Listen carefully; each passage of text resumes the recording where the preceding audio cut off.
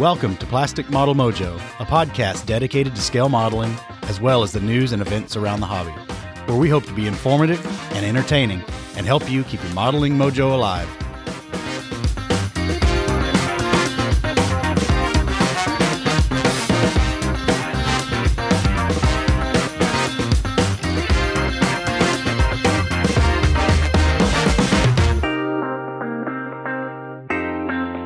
Welcome back, modelers. Thank you for tuning in again. All the snow and ice has finally left Kentucky, and we're being teased with a little spring-like weather currently. We're going to be talking about squirrels and rabbit holes in our special segment tonight, so let's get into it with episode 32 of Plastic Model Mojo. Well, Dave, we're back for more fun and games. Sounds great, Mike. Can't wait. And tell us who's in the third seat tonight. Well, back for a return engagement, working his way toward the 5 appearance Red Velvet Jacket is West Coast modeler Jim Bates. Hi, Jim. Hello, eh? Hey, And, got to get the Canadian in. You gotta. Thanks for thinking enough of us to come back again. Thanks for having me back again. Well, you're welcome. Well, among other things, Jim is responsible for John Miller coming on our podcast and then agreeing to do regular episodes with us. John and Jim live out near each other and model together, and Jim's been very good about getting John to come on to the podcast. Well, we'll have to get him back on here before too long. Yep, absolutely. And you too, Jim. Yep, always. Anytime. Well, Dave, what's up in your model sphere? Well, my model sphere is kind of hectic right now, Mike. It's a little bit scattered. Work has been very busy. Like I've mentioned a couple of times previously, my job is one of those jobs that the pandemic didn't make less work. It just made more work. So that's been kind of distracting. Then, as you well know, the last week or so, we had some interesting weather for Kentucky, not our usual winter weather. And we had modeling weather. Yes, excellent modeling weather, as long as you've already got the driveway shoveled and the ice cleared off the cars, et cetera, et cetera. So that took some energy. And then I've gotten some modeling done, especially when I'm trapped into those snowstorm type days, but it's been a little scattered. It hasn't been as efficient, and also I'm battling a little bit of fear, the subject that Jim talked about last time he was on. So maybe we'll dive into that later. So what's your model sphere been doing? Well, I'm testing a new microphone tonight, so it sounds good. So if this works out, I'll be ordering another one for you. And, good. We'll be set. We'll have 3 microphones, so we can go remote and have somebody else on the third line. It still looks like April is, assuming Indy holds their date, which so far they have.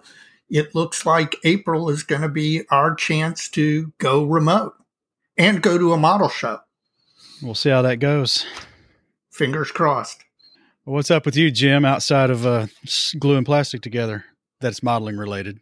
Not really much. To follow up on what Dave said, I've never talked about this before, but I'm on the IPMS Canada Executive Board, and we had a meeting last Thursday and unfortunately decided that we're not going to sponsor our IPMS Canada Best Canadian at this year's Nationals because we're concerned not enough Canadians will be able to get there.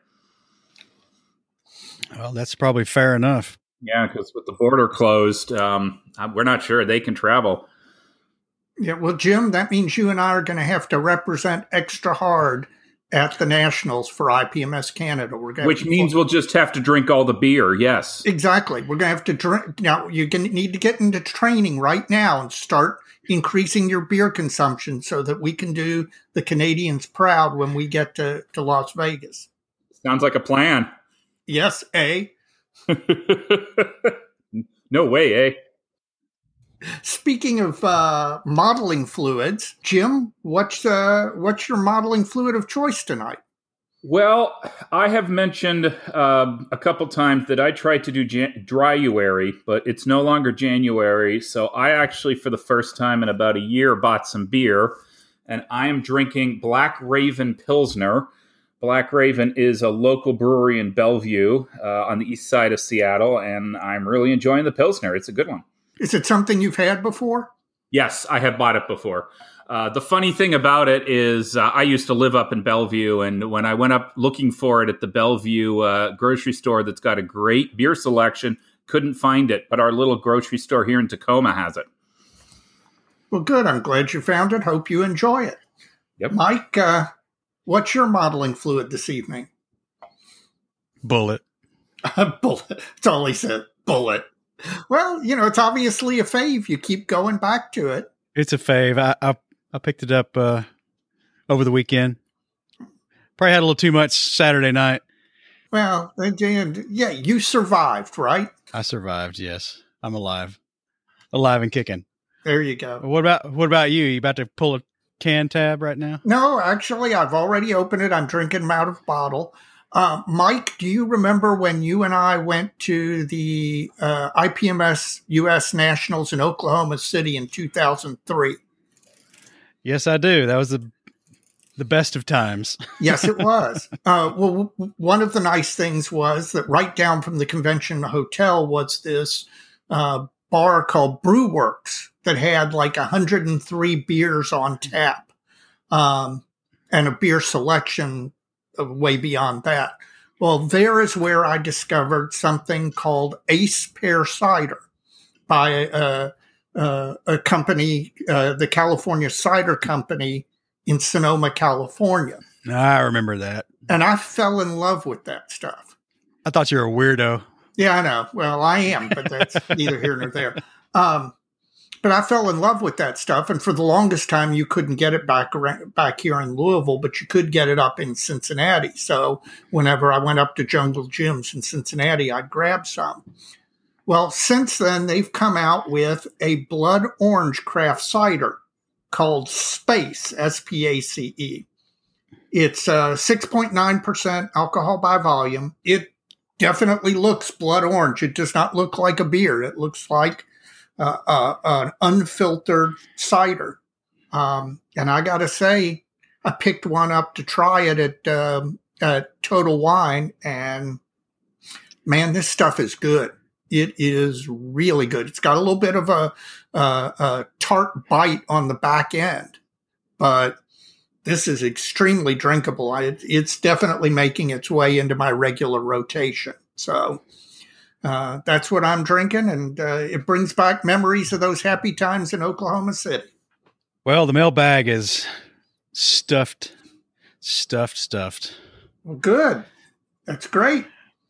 Well, let's get on this, chip through these. There's a lot of these. I've tried to paraphrase where I can, and we'll discuss some of these because there's some good topics here. Roger Foss from Chico, California, writes in about we had a prior listener mail about decaling complex schemes and scribing and decaling.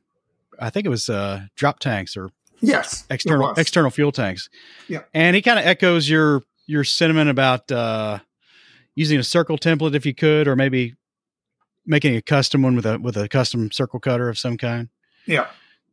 That's tough. What about you, Jim? You ever had to rescribe the circumferential panel lines on a drop tank or a bomb or something like that? Actually, I was just working on over the weekend the underside of a Corsair, and I am really, really bad at rescribing. That's one of the skills I've never picked up. And I don't have it. I like the idea of putting a circle template over it, and then you can scribe it around. Assuming you keep it level. Yeah. Therein lies the problem. Yeah. There is the challenge. And he also goes on to say about scoring a decal from the center out to the edge to get it to conform. And I guess it's hard to visualize that, but I understand what he's saying. I guess the caveat is sometimes you get overlap where the cut comes back over itself as the curve comes around. You know what I'm saying there? Yeah, absolutely. And gets a little harder to deal with, but some good tips. If the original author of the email asking that question can try that, that's something they can do there. I don't do those kind of things, so I don't know. I can't help. I will say having extra decal is always preferable to having less decal. That's my scariest part when you're putting the things, you wrap them around and they don't meet. Yeah, and then you got to mix paint to match. Sean Corden from Columbia, Tennessee, which is a little southwest of Nashville.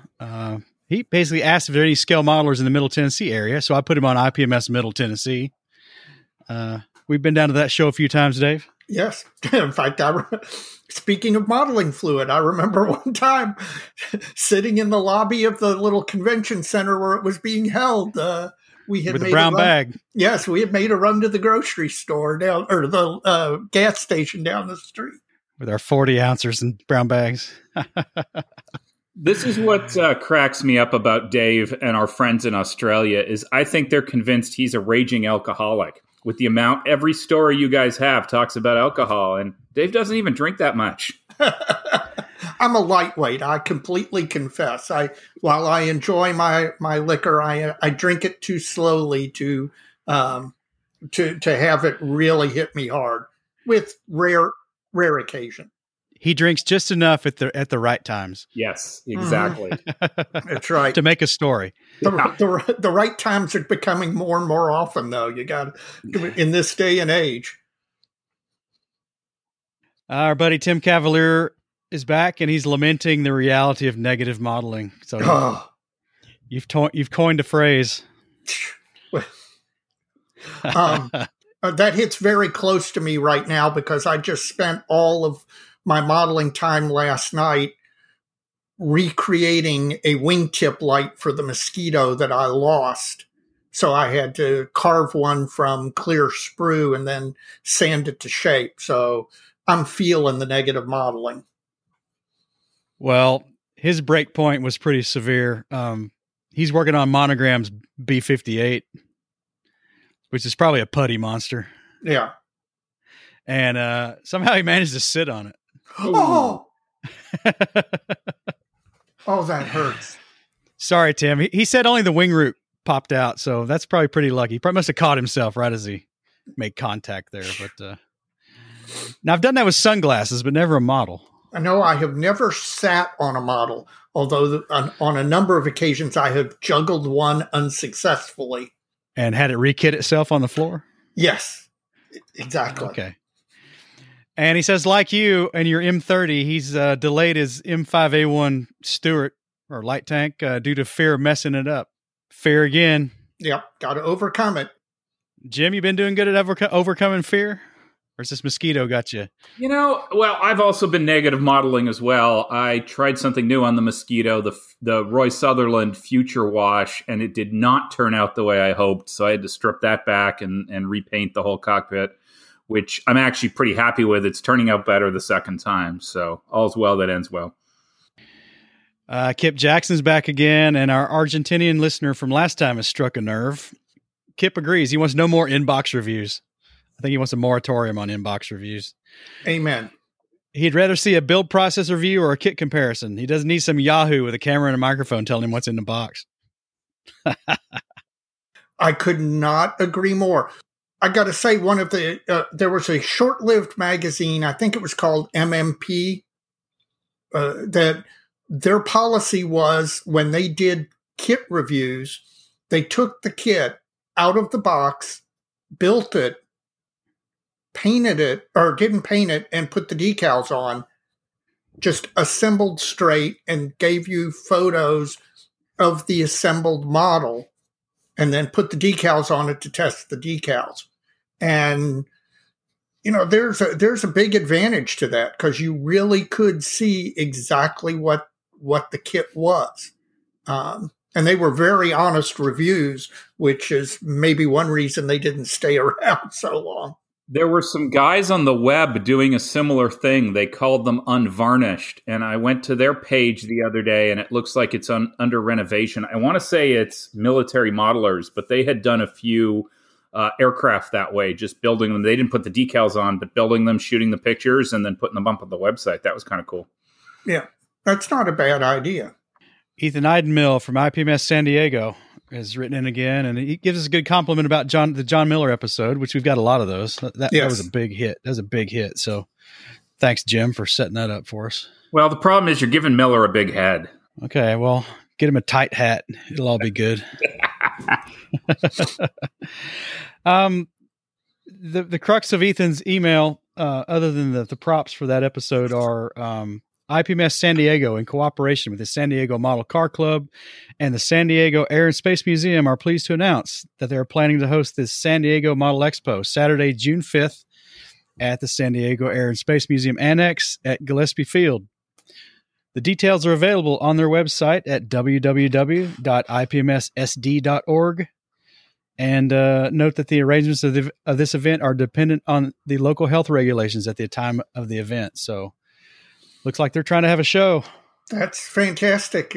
Like nature is healing. Model shows are going to happen again. Nature is healing itself. Yeah, a friend of mine and I were talking. We might go down there. That's how desperate we are for model shows. Well, that's a pretty big haul for you guys. Yeah, it's about an hour on an airplane, hour and a half. Well, yeah, I guess that's true. And Southwest has cheap flights, man. You can get down there for nothing. David Waples talking about those U-9 submarines popping up all over the internet right now. People building those. Yep. He says that rcsubs.cz has an etch set for that kit already. Oh, all right. I got to look at that. Ushi Vanderosten has a mask set now for the anti-slip sections of the submarine as well. So Ooh. It's piling up quick, Dave. You better get on it. There can be so much aftermarket, you're going to drown in it. I'm go love it, man. I'm telling you, I'm still fired up. That one's definitely a squirrel. We'll talk about that later. Jim, you going to build that submarine? Is that not your cup of tea? No, that's not my thing. I don't need tubes in my life. All right, we'll sit back and watch Dave do it. Exactly.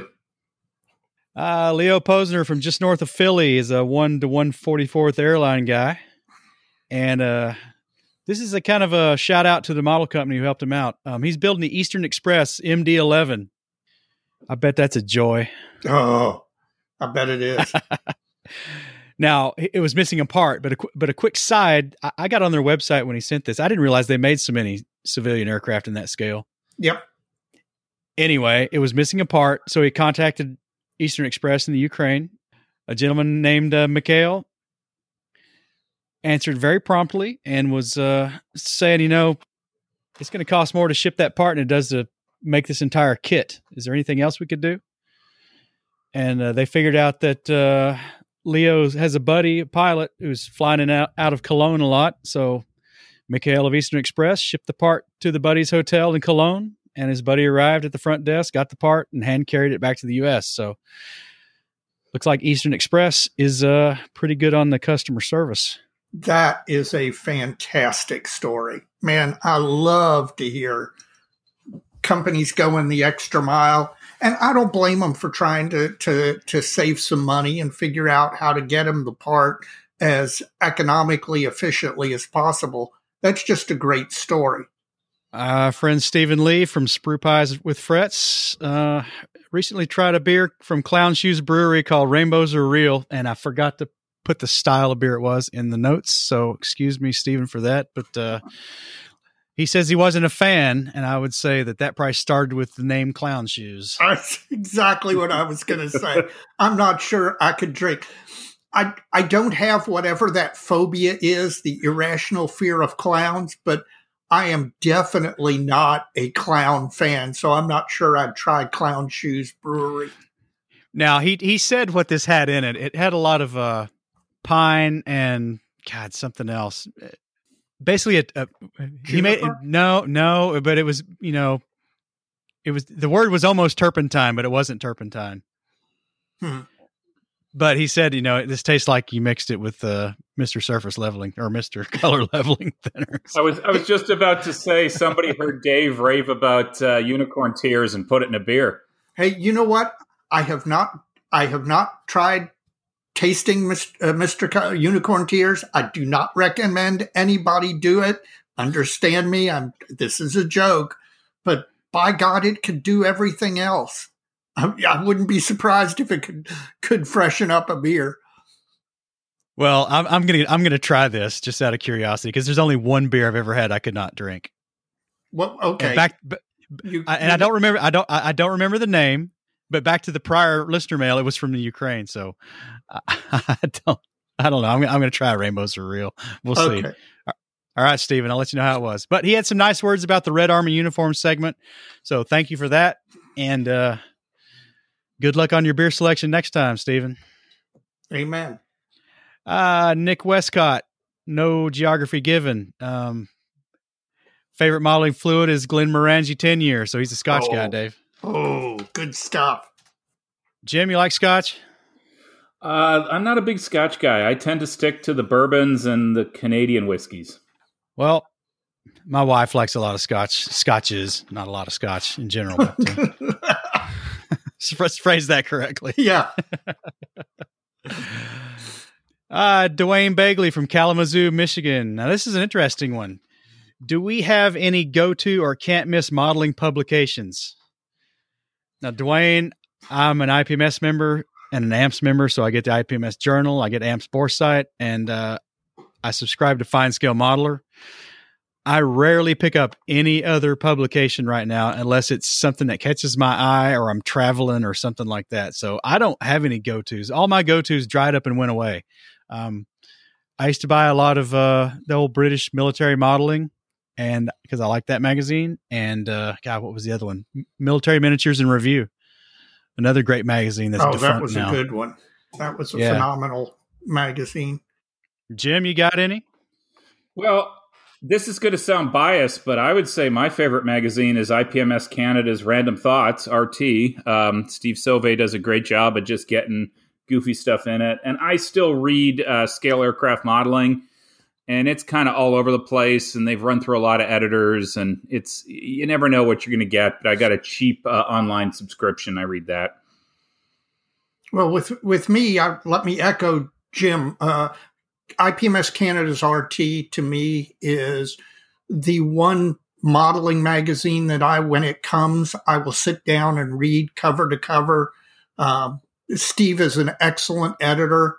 The articles are always interesting, even if they're not in my particular subject area. I can't recommend IPMS Canada's RT highly enough. I continue to subscribe to Scale Aircraft Modeling. Jim's opinion is absolutely correct. I have that magazine since issue 1, number 1. There's a part of me that thinks that at this point I subscribe to it just out of habit or nostalgia rather than anything else, because it really has gotten kind of up and down. But I'll tell you what, even though I was not and am not a big armor modeler, MMIR was just an amazing magazine to me. It just the quality of the reviews, the quality of the builds was just something at that point in time when it came out you just didn't see anywhere else. Now you never knew when it was going to come out, and that ultimately I think is what killed it. But in its time, it was a great magazine. And finally, Joe Portia from Las Vegas, Nevada. He's thanking us for the Nats promotion we've been doing. So you're welcome for that, Joe. He's got an interesting question. Any way to model heavy rain? He has a diorama he wants to do, and he wants to do the rain splashes. Now, I can't remember where I saw it. It might have been on the Modeling News when they were doing a magazine or a book review. There was a recent magazine or book that had a dio on the front cover, I think, that somebody had actually pulled this off. Yes. And I cannot remember what it was. I saw it online. There may be a YouTube on its construction, but it was like the side part of a barn with an overhang. Yes, and that's it. And a couple of figures up under the overhang getting out of the rain. And then there was the rain and the heavy splash. It was amazing. And I cannot remember. I know I saw it online. I think there is a YouTube series on its construction.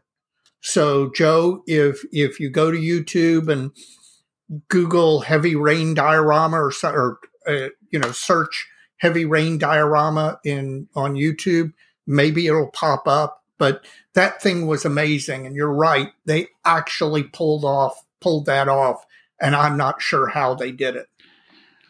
Well, we'll have to leave this to the power of the internet. I think somebody out there listening will know what this is and notice back, and we'll send it on to Joe. Yeah, give us a pointer. I've got a very different technique, and it won't help Joe. I just put mine outside. Well, that only works in Washington. Yes, State. Exactly. That's my point. It works around here, not so good in Vegas. It's like the Kentucky weather rock. That's right. The problem is my rain's out of scale, but, whatever.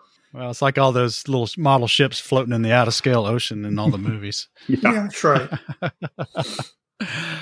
All right. Well, that wraps up listener mail, Dave. It's all time right. for pitches and plugs. Yeah. Folks, if you've enjoyed this episode, please take a moment when you're done listening to go to whatever podcasting app you listen to us on and rate the podcast. Please give it 5 stars. It helps drive the visibility of the podcast up, and we appreciate it.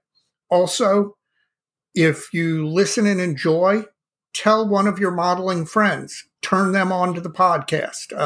I know only a small percentage of modelers listen to podcasts, and we'd like to grow our audience. So the best way for us to do it is have somebody recommend us to a friend. So please do that if you would. We'd also like to plug our fellow podcasts. We've got the Australians with On the Bench, and we've got Jim's Canadian buddies at Scale Model Podcast. We've got the Plastic Posse podcast right in the U.S. with us, along with Model Geeks, and we've got Just Making Conversation out of the U.K. So it's gotten a little crowded, but we're coordinating and making sure that all comes off pretty well. So there's lots to listen to. I'm having trouble keeping up now. I am too. I'm managing. 3 of us. Yeah, but there's some good stuff out there. Yep. We also want to plug our non-podcast content generators. We've got Stephen Lee with Sprue Pie with Frets. We've got Jeff Groves, Inch High. Mm-hmm. What else we got, Dave? We've got Hale Wallace with Model Airplane Maker, who is doing both a blog and he's started to do videos. And his last couple of YouTube videos have really been great. Jim, of course, does a Scale Canadian TV, though not nearly often enough. I will be dropping one tomorrow night. Okay, but when are you going to record an episode? I'm going to record and drop it tomorrow night. Okay, you clearly didn't get that joke. Oh, I got it. I just ignored it. Well, Jim, give us the details on that since you're here tonight. Well, what this all started is when COVID went on lockdown, I just started doing basically video blogs, and it's just me talking. And my whole goal is kind of just motivate people and motivate myself. It might have worked for the first one. It's worked less for the second one. I also have a blog at escalecanadian.com where I occasionally write things that interest me, though less than in the past. But the YouTube thing was, I just started doing it and a few people watch, so I keep doing it. And I talk about what's happening and kind of what you guys do, what's happening on my workbench, what broke my wallet, try to promote the podcasts and have some fun. All right. I'm going to, instead of doing the IPMS plug this episode, Jim is a board member of IPMS Canada. So I'm going to let him extol the virtues of both IPMS Canada membership, IPMS USA membership, and membership in any of the IPMS national organizations. Take it away, Jim.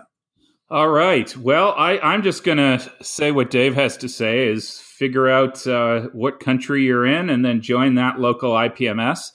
I happen to be a dual member. I am a member of IPMS USA and IPMS Canada, and I am the social media coordinator, which is a highfalutin term for Facebook dude. And some of the benefits of IPMS Canada, we got a great magazine we put out 4 times a year, and occasionally we do free decal sheets. And the last issue showed up with a free decal sheet, and there'll be another one coming out. I'm not sure if it's in the next issue or the issue after that. It did teach us something, is how many people can look at a decal sheet and approve it and completely not notice that we got the serial wrong on the Spitfire. But other than that embarrassment, it's a good organization. IPMS Canada tries to be Canadian focused, and most of our decal sheets are Canadian subjects. And I think coming up, the next decal sheets, I think, is going to have chipmunks and Chinooks and F5s and some sort of tank thing. Countdown to Vegas. As of the time of this recording, we are 177 days away from the IPMS National Convention in steamy Las Vegas, Nevada. Now, there's an adjective I hadn't used yet. Bob Lomasaro checks in with me this week, and the show committee has toured the Rio last week and discussed the upcoming events and the changes in the COVID policy that may affect the show. Nevada is slowly relaxing their attendance rules, and by August, they don't foresee any problems with the show going off as planned. Let's hope that trend holds. Yay. Hopefully, we have about everybody vaccinated by then. Jeez. Yeah, we can hope. The only caveat is maybe the awards ceremony attendance may have to be affected by that, but I don't know, man. I've been to a couple of those. That might be self-correcting. Yeah, you'll get no disagreement from me. Yeah. Especially if it's on closed caption and you can get it in the bar. Speaking of that, one of the best conventions I ever went to was in St. Louis I think it might have been 92. It's the one where Mike got the nickname Mr. Guns. That convention 91 was it 91? Thank you. Yep. That convention, they broadcast the award ceremony on the Hotel TV's closed channel. So you could sit in your hotel room on your bed and watch the entire award ceremony. It was the best award ceremony I've ever seen, and nobody else has done it since. And I really wish somebody would pull that off, because that's the way to do it. Well, maybe Bob will take that to heart and see what the Rio could do. Yep.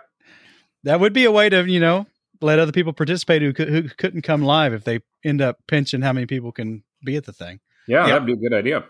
Model registration. Oh, hang on. Back up. Pre-registration is on track for April 1st.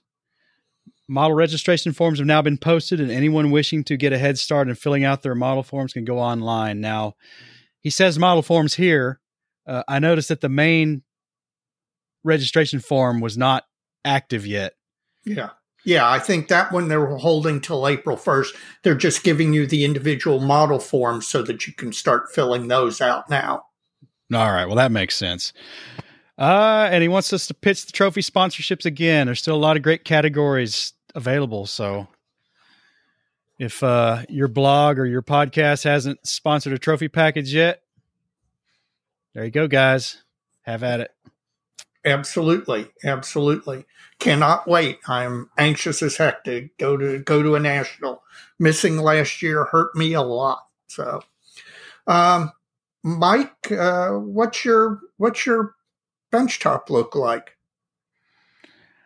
Well, I don't know. I've been getting a little bit done here and there between other crap going on. The E16A1 is primed completely. I got that knocked out last weekend. Mm-hmm.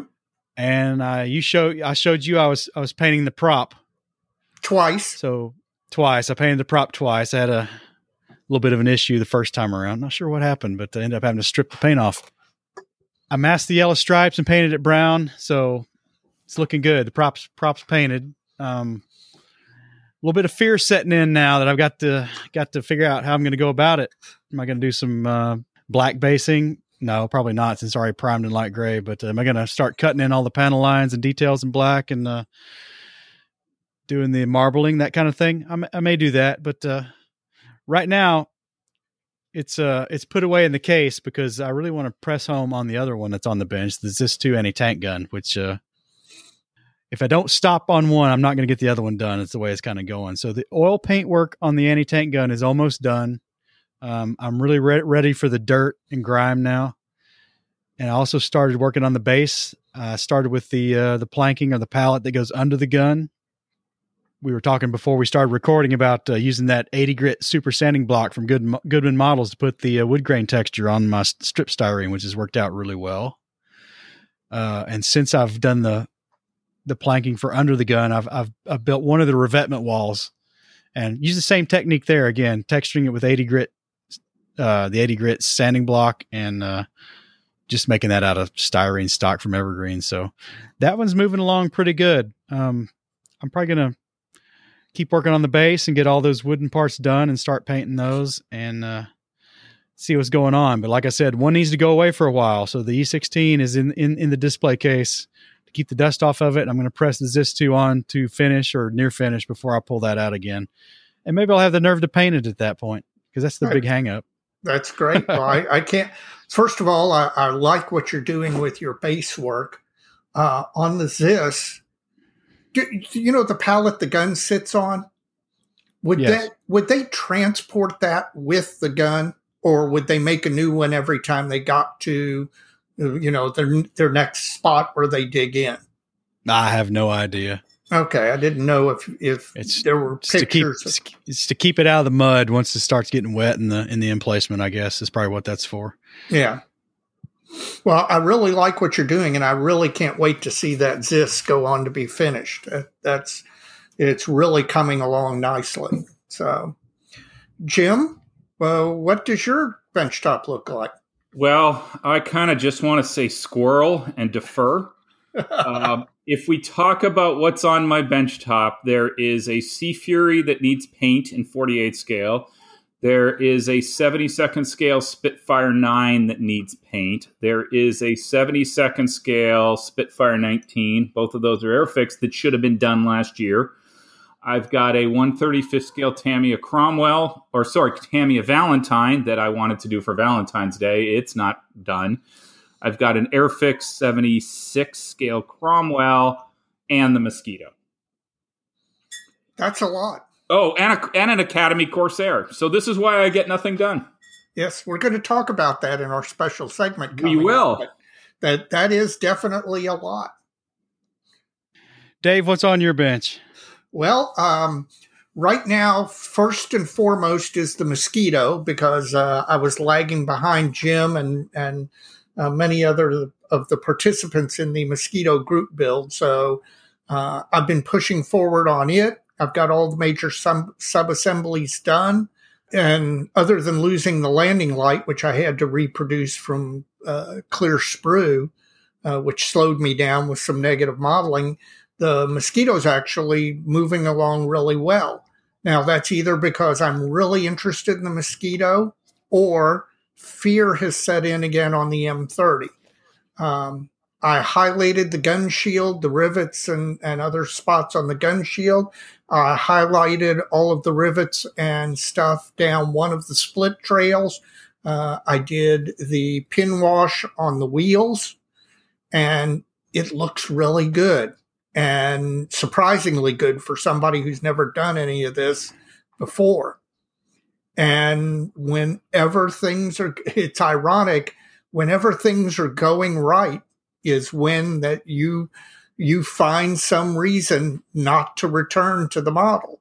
And it's a combination of ADHD and fear. But at least the Mosquito has moved forward. I did get stuff done on the M30. It just is at a stopping point for the last week. But I'm going to try and push forward, not let that happen. It's see where I can get to. I would love nothing better, Mike, than you being able to take the ZIS and me being able to take the M30 out to Las Vegas for the Nationals. So fingers crossed we both get to it. We can get that done. So we can afford it. Yes. What broke your wallet? Well, actually, I've been pretty good about this. The last 2 weeks, about the only thing I did was I bought some Plastaweld from Alpha Abrasives, along with some of their sanding sticks and other, Flexophile sanding strips and stuff. And the only other thing was I bought a famous aircraft of the world book on the Tu-128, which I didn't even know existed. Lord Bezos, in his Space Lord Bezos, in his infinite wisdom, I had looked at some things on Amazon regarding the Tu-128, and through the magic of the algorithm, next thing I know, here is, a suggestion for the famous aircraft of the world, which I have a lot of those books, but I just didn't know there was one on the Tu-128. And so as soon as it was suggested to me, I purchased it, and it came from Japan. And I just got it the other day and leafed through it briefly, and it's going to come in handy as I get the Tu-128 going back onto the bench and moving forward. Jim, what about you? Well, I made the mistake of going to Skyway Model Shop run by the evil Emil, and walked out of there with two things that I had no intention to buy, and that was a Ukrainian company called AMP have just done a Sikorsky S-51, and it had Maple Leafs on the box top, and I couldn't resist myself. And I also broke down and bought one of those Eduard Bumblebee ag sprays, just because it looks like a nice kit, and a friend's building one, and I have no control. What hasn't broke my wallet yet, but will be breaking my wallet in a couple days, is a company by the name of Flightline Engineering is going to release at the end of the month a 1/72 CF100 3D printed resin update set. And Obscurico did a resin update set for the Hobbycraft CF100. This one's got some additional details and some other things, so I think I'll probably pick that up.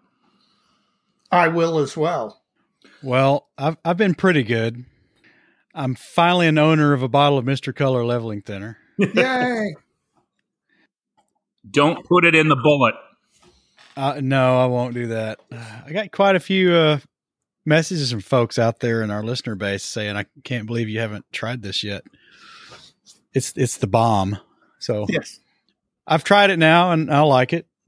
Especially with AK Real Colors or Tamiya. It's magical with those two. Well, I used it with Mr. Color, which is what it's made for. Yeah. And that was their Japanese propeller color. Yeah. So chocolate brown. Yeah. It's got a nice semi-gloss finish now that it's all done. I don't know what it was supposed to be. If I just sprayed it without the Mr. Color leveling thinner, it would be flat. I don't know what those colors. I've never used that line of paint before, ever. That was the first time for the thinner and the first time for the paint. Good. That's great. That's your plan for getting better. I guess so. And I picked up some other consumables. One, the Japanese propeller color, and then a bottle of a Life Color I've been chasing for a while, thanks to John Bonani. Suggested this color for me based on one of his builds. I need a good source for Life Color. I can't find one in the United States. SR Scale Reproductions used to bring it in fairly regularly. I don't know if he still does or if he special orders or if he still has access. But at one time, he had a fair amount of Life Color because I've got a number of bottles of it. Particularly their Kriegsmarine colors. Well, I'll keep looking. There's some more colors I want, but they're just nobody's got them. It's probably the pandemic's making it hard to get right now, but we'll see. Yeah. Mike, are you looking for standard colors or the box sets? Well, I'm looking for one of the box sets or the individual bottles from the box set. Off topic, but send me a list because Emil does have the rack. I don't know if it's got what you're looking for, but next time I'm up there, I'll take a look. All right, I will do that. Thank you, sir. Well, we're going to break here and have a word from our new sponsor, Model Paint Solutions.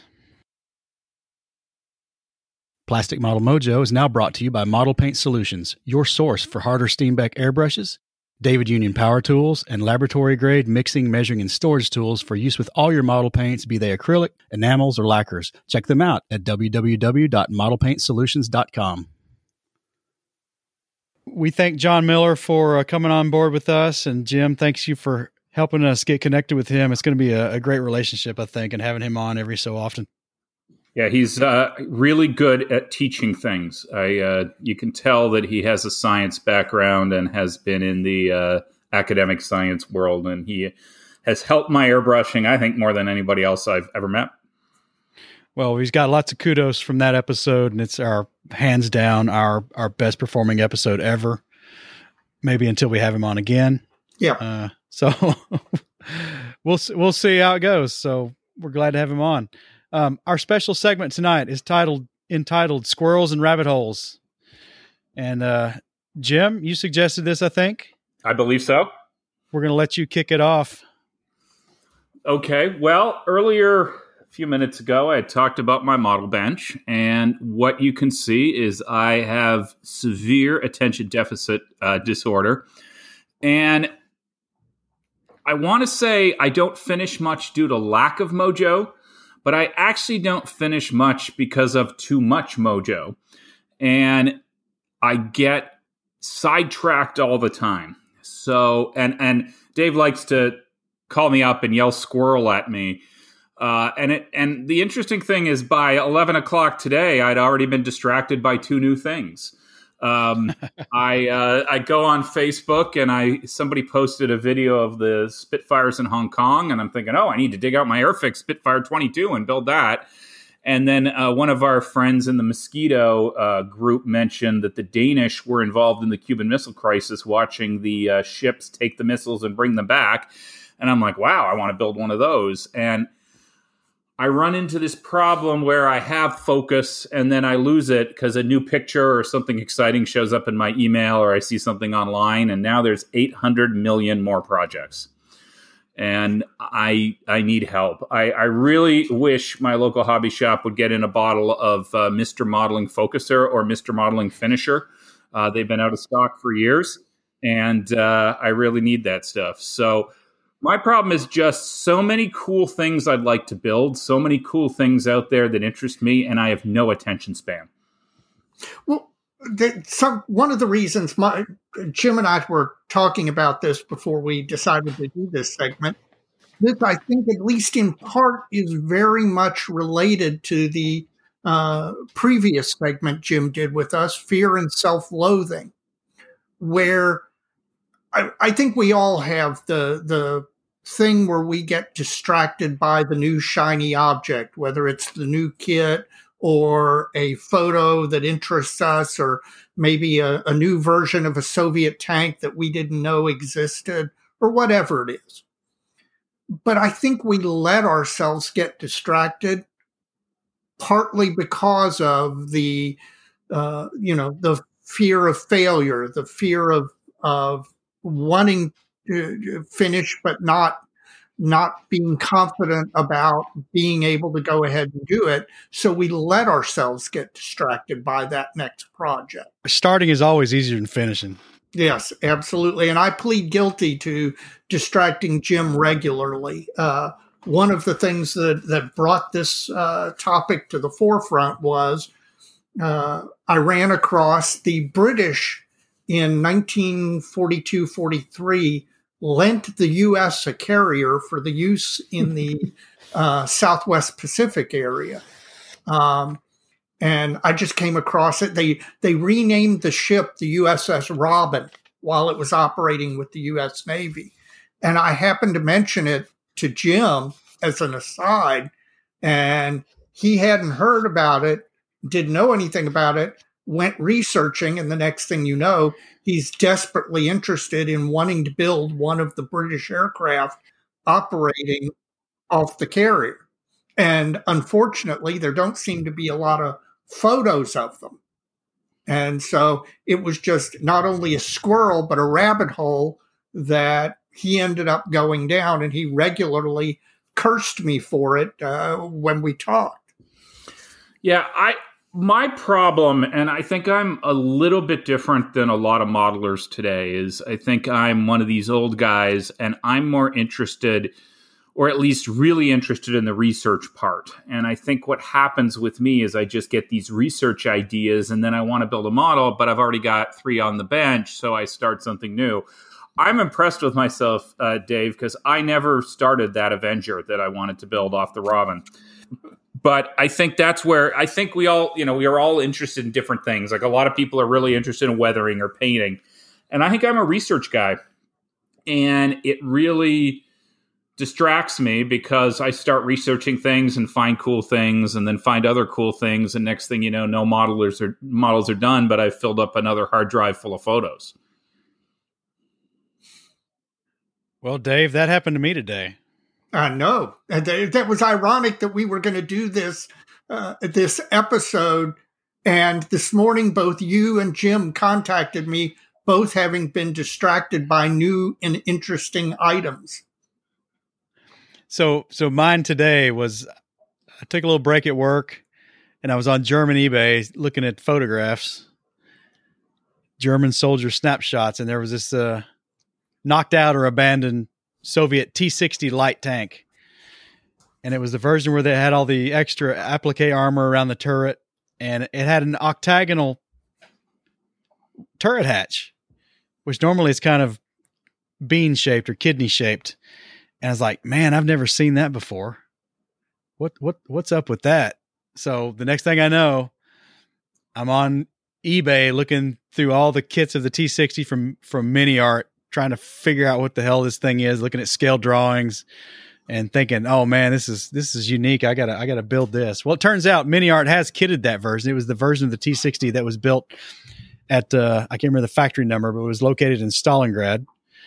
And it had an octagonal hatch instead of this round hatch, which was kind of cool. So next thing I know, I'm looking for the cheapest price with shipping to go buy this kit because, hey, and I've already built a T-60. Now I'm thinking I want to build another one. I got this squirrel's distracting me. So that's mine.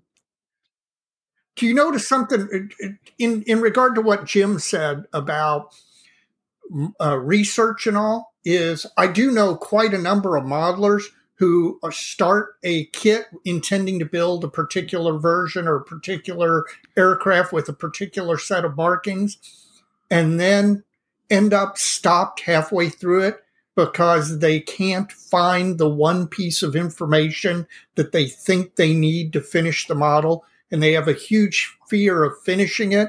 And then that one piece of information coming to light and it being different than what they did.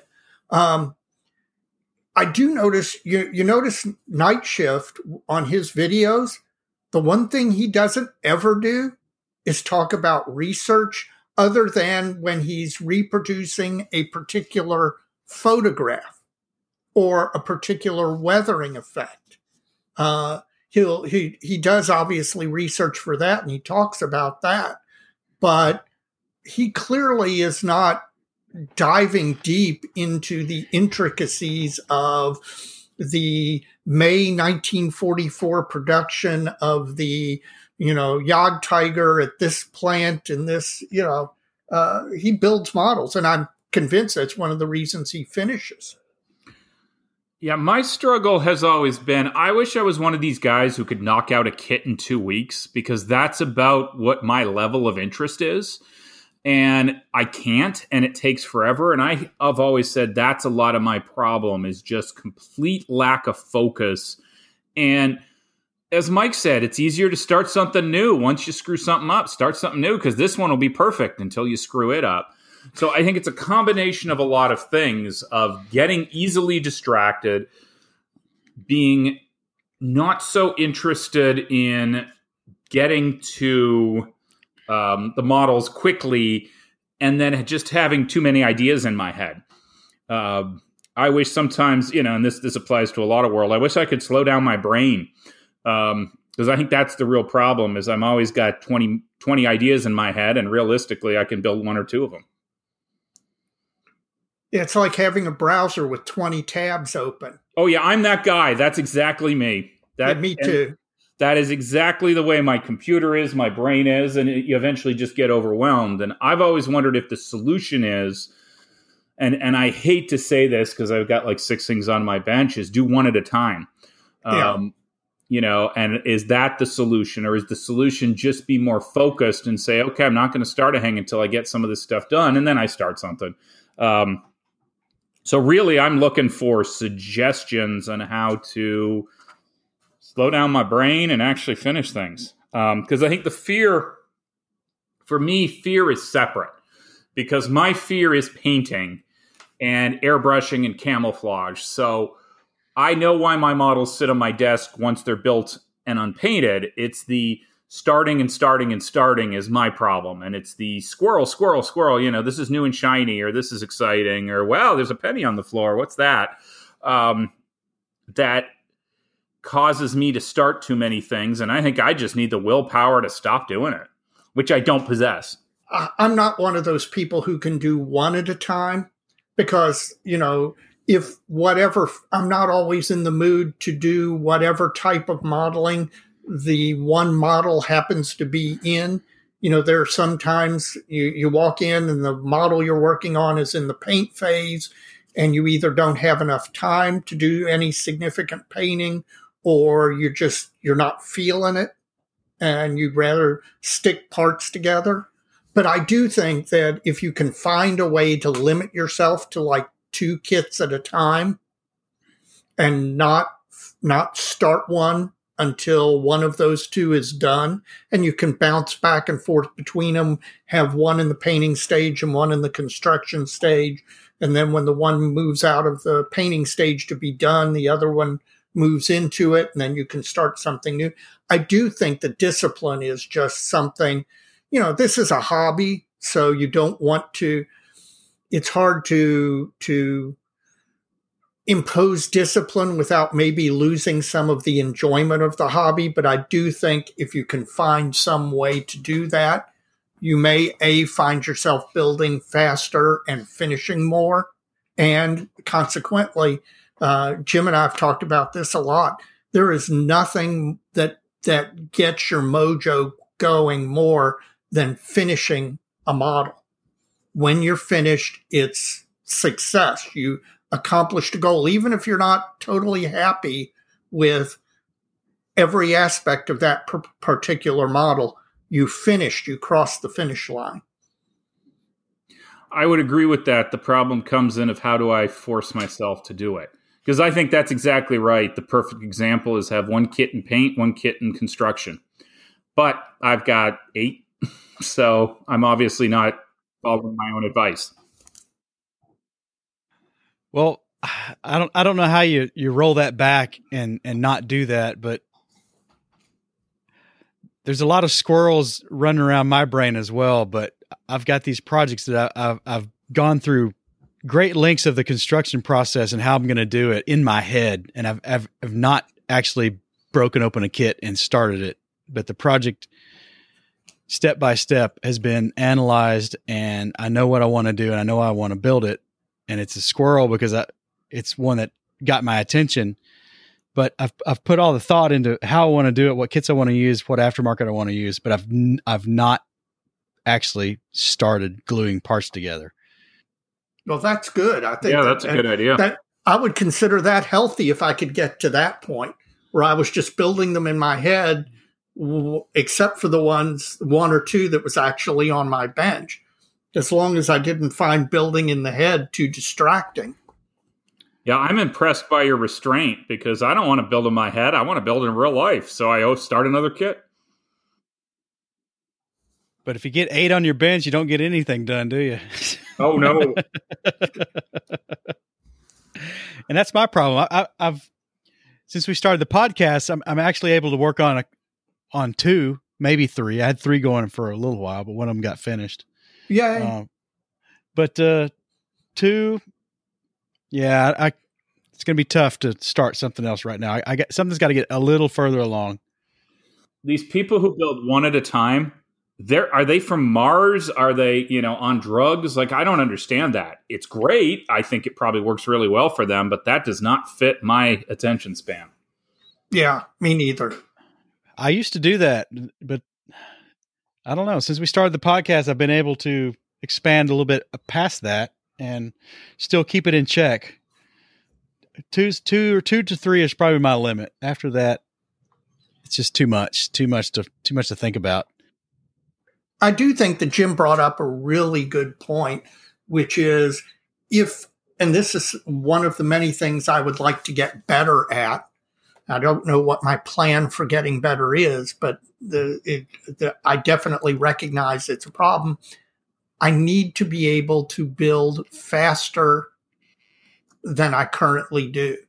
Part of it is, it's not necessarily that I don't have enough model time, enough hobby time. I mean, I would always like more, yeah, but I think I have sufficient hobby related time, but I find myself not accomplishing the modeling tasks in the modeling time that I have. If I could learn to build more efficiently, then I do think that it would help with this problem of, letting yourself get distracted. Well, that's squirrels. Rabbit holes to me is something completely different. Yeah, I agree. Rabbit holes is when you suddenly get an interest in a subject and you start doing research and you just keep digging. And the more you dig, the more you find. And the more you find, the more you buy. Yeah. Well, yeah. Well, for me, it was the final actual embracement of this float plane and catapult deal I've got going on. I'm working through my first one, but I start this project, and then Jeff Groves sends me all these books in the mail, and next thing I know, I'm down this rabbit hole of not only naval aviation, and I'm not talking carrier deck stuff. I'm talking about catapult launched aircraft. I've not even started down the flight deck stuff yet. Except that I did ask you about a Devastator the other day, though, didn't I, Dave? Yes, you did. You're getting there. So with this, though, I started the catapults. I knew the ones I wanted to build first, but now I'm looking at British ones. I'm looking at French ones. It's just, this thing just keeps, it's growing.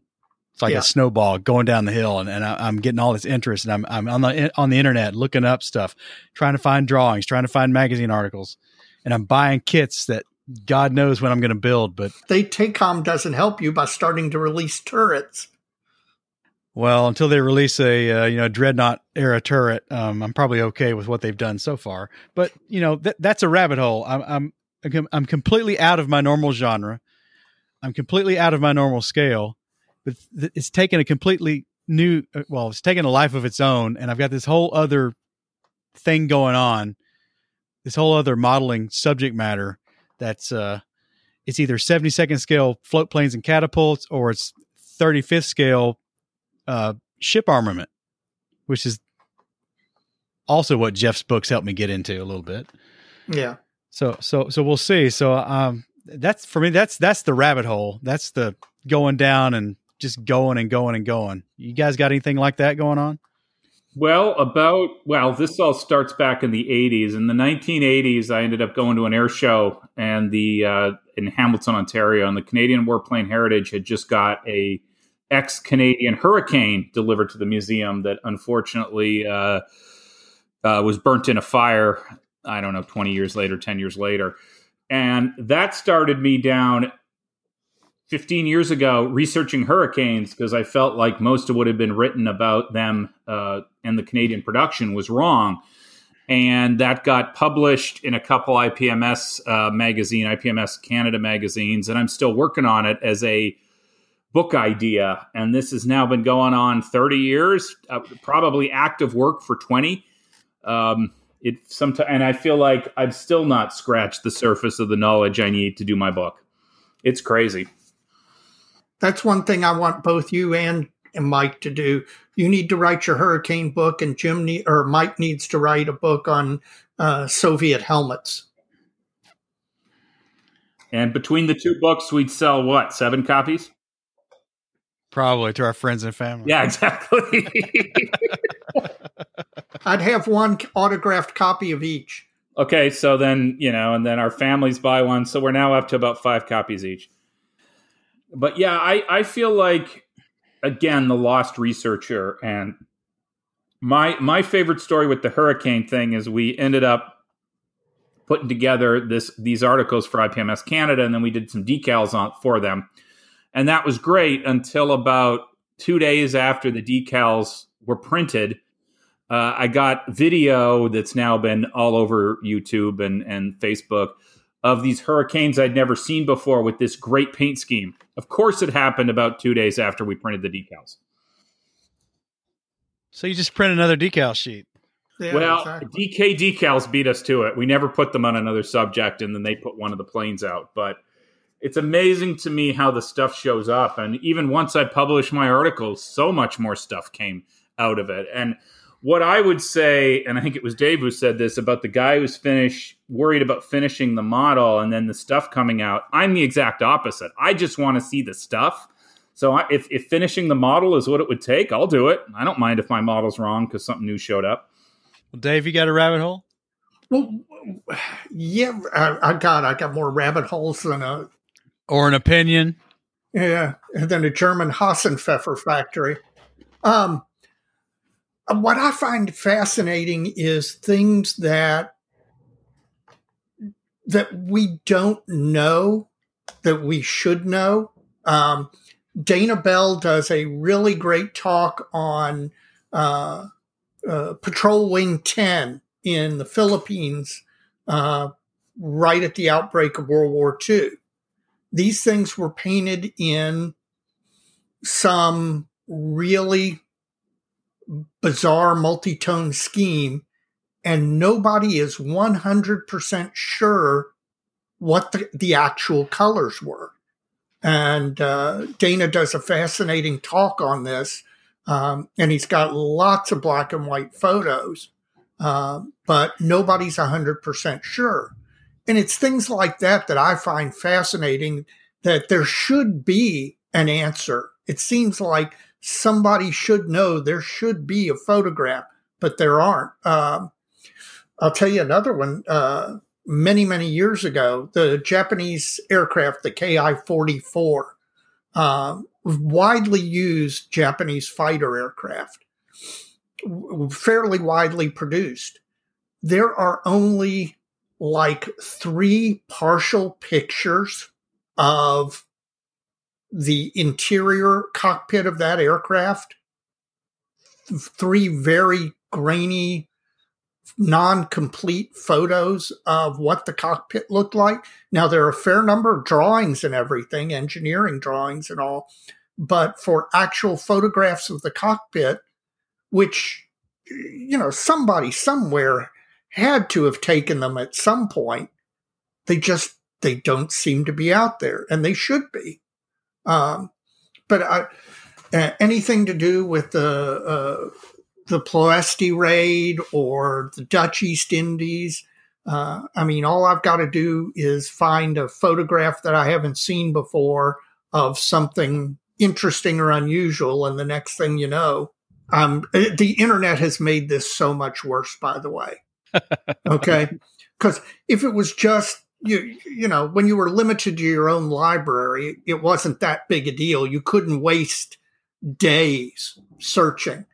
But given the fact that the internet basically gives you access to a bunch of information all over the world, you can spend days going down those rabbit holes and Googling and, looking for pictures and then you'll find one thing and that'll lead to another thing and that'll lead to another thing. And next thing you know, it's 6 hours later and you haven't done anything but sit in front of the computer and read and look.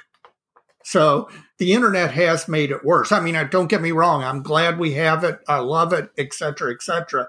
But boy, it makes going down a rabbit hole so much easier. I don't know what you're talking about, Dave. I would never do that. You've done it while you've been on the phone with me. No, I know. I'm laughing. Though this is a kind of a slightly different story, but I think we sometimes tend to put our viewpoint on the past. And one example of this is I got a message from the editor of RT. A gentleman in Canada had a P-51 that was painted all black, and he bought it, I think, in the 70s and sold it sometime in the 90s. And there was a modeler out there who wanted to do an article for RT, and he wanted to know what the cockpit looked like. And I said, all I remember is it was red patent leather inside.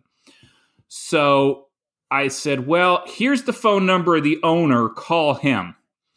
And so this modeler did that, and he's like, I don't have any pictures. And I'm thinking to myself, in 2020, if I had a P-51, every time somebody wrote in it, I'd snap a picture with my phone. But we didn't have that in the 70s and 80s.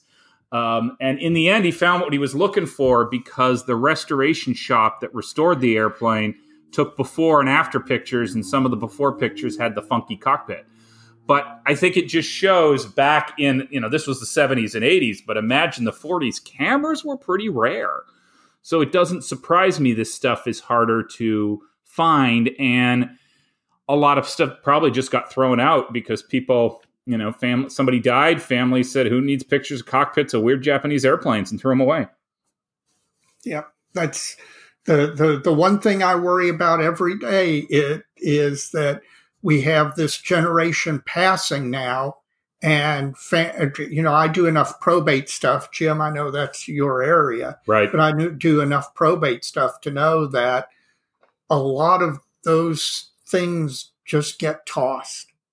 Nobody realizes the value of them.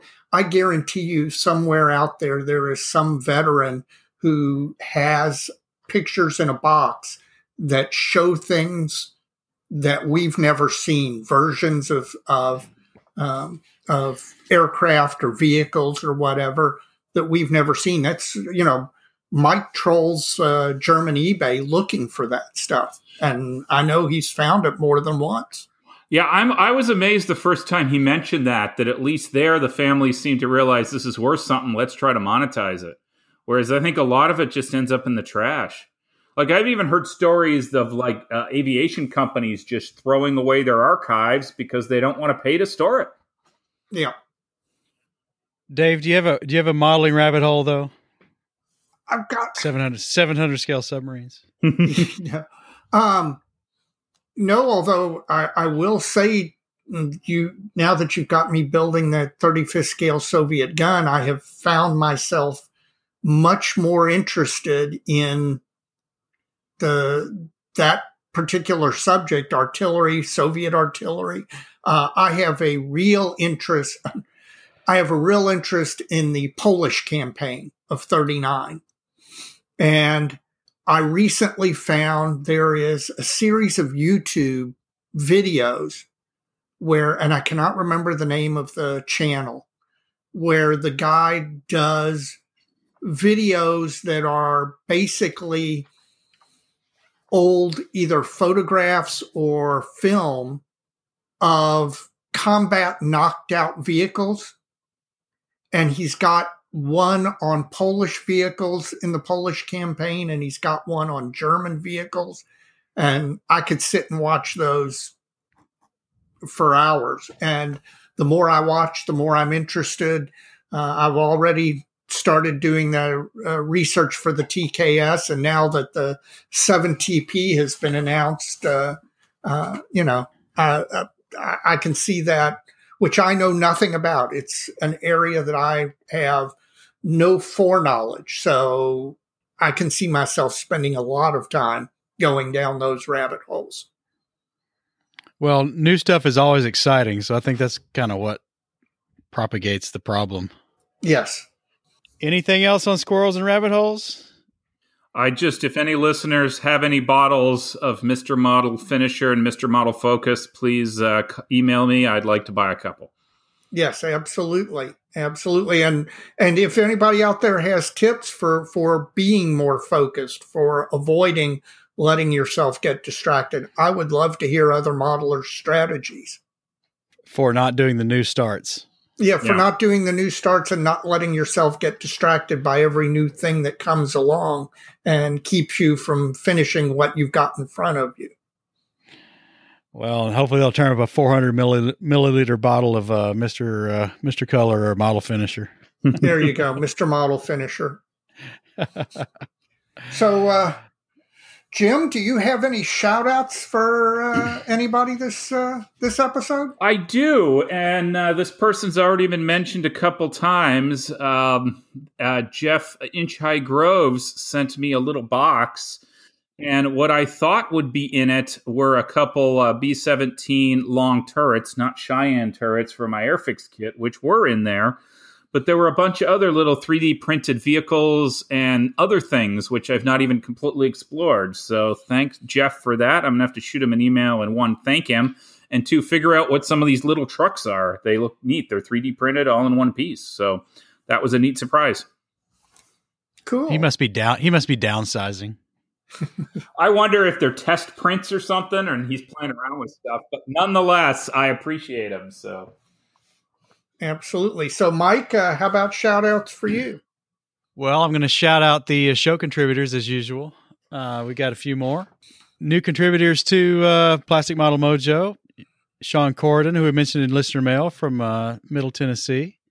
Tim Cavalier is back for a repeat contribution. And Matt O'Meara. So, guys, we thank you for contributing to the show. All this monetary assistance helps us bring the podcast to light and keeps us moving forward with our hosting and our equipment costs and all that. So if anyone else would like to follow their example and contribute to Plastic Model Mojo, you can go to the website, www.plasticmodelmojo.com, and in the upper right-hand corner, there's a heart icon to make a PayPal donation. And we really appreciate every penny we get is really flattering, and it really helps us out a lot. So thank you. So anything else other than our wonderful contributors? Not tonight. I don't think so. Well, I've actually got two shout outs, but they're related. I'd like to give a shout out to our co-host for the night, Jim Bates. Jim not only has been a good supporter and friend of the podcast, but he has also facilitated Dr. Model Paint Solutions, John Miller, coming on our podcast. And then John was not reluctant, but not, he needed a little encouragement, and Jim encouraged him. And I'd like to thank John Miller for coming on.